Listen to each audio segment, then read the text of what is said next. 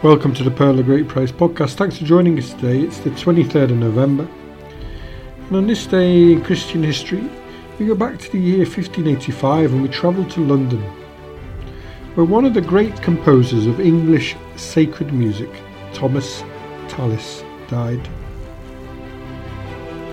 Little is known about Thomas Tallis. His date of birth is murky, and we have very little about his musical education as a youth.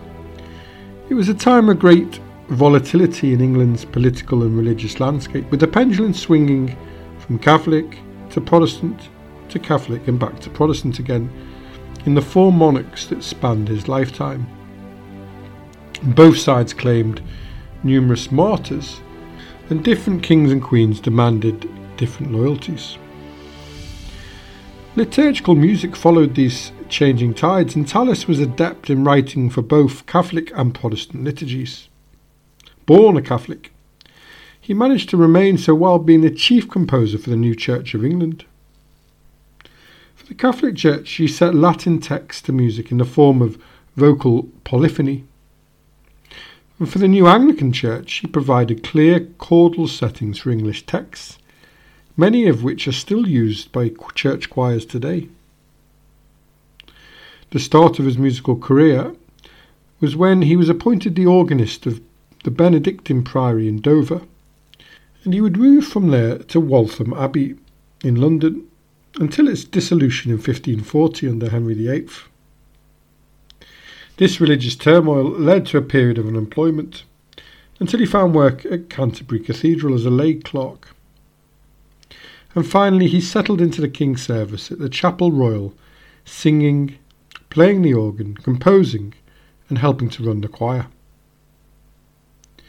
His most famous pupil, William Byrd, was fined on several occasions for being a recusant, that is, remaining loyal to Catholicism in the newly Protestant England. And with him, Tallis secured a monopoly on printing music and music paper in England. Tallis remained with the Chapel Royal until his death today in 1585.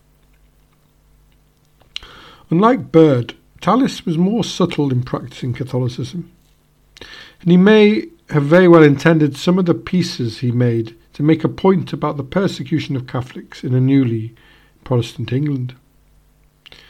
The haunting, expressive quality of his Lamentations of Jeremiah suggest desolation, penitence. And the words Jerusalem, Jerusalem, convertere ad Dominum Deum tuum, Jerusalem, Jerusalem, return to the Lord your God, may have had special significance for Tallis, a Catholic in a Protestant country.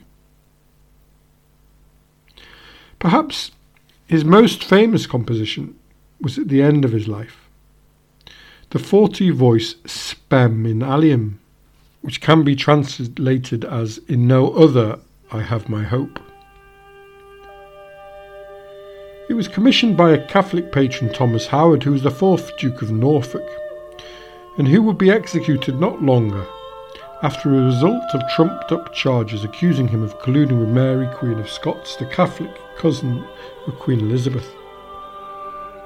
The Duke of Norfolk had heard and been enthralled by the Italian composer Striggio's 40-part Ecce Beatum Lautum, and challenged any Englishman to produce a work that would excel this piece produced by an Italian.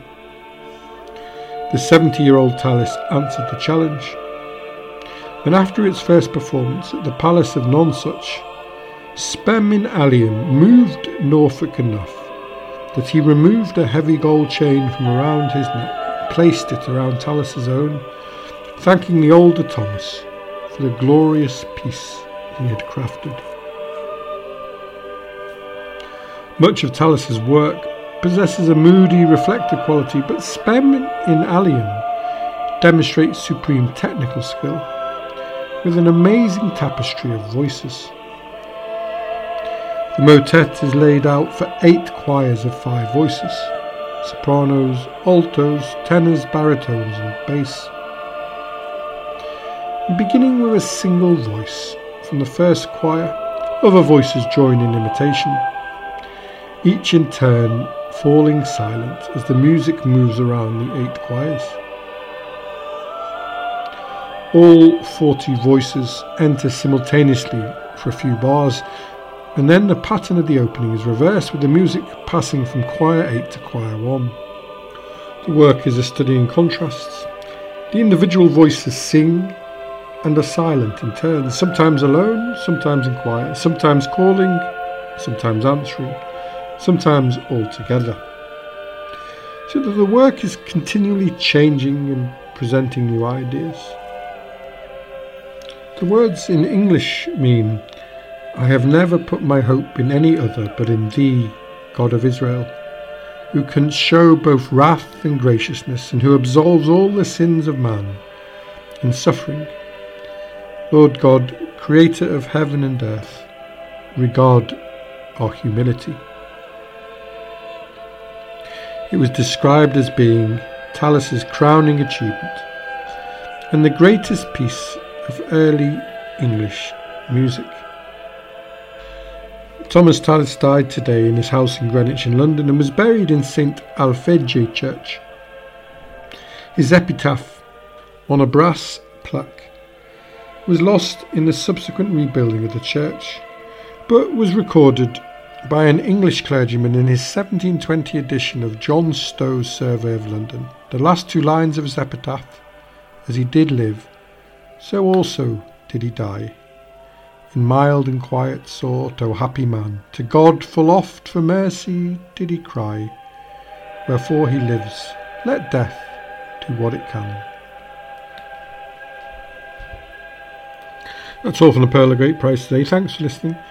Join us tomorrow if you can as we look at Garibaldi and Pope Pius XI. Our archives can be found at www.pogp.net, and if you have time, please subscribe and share the podcast with friends. Have a lovely day, wherever you are, and thanks for listening. And we'll leave you in the hands of Spem in Alium, courtesy of the Creative Commons.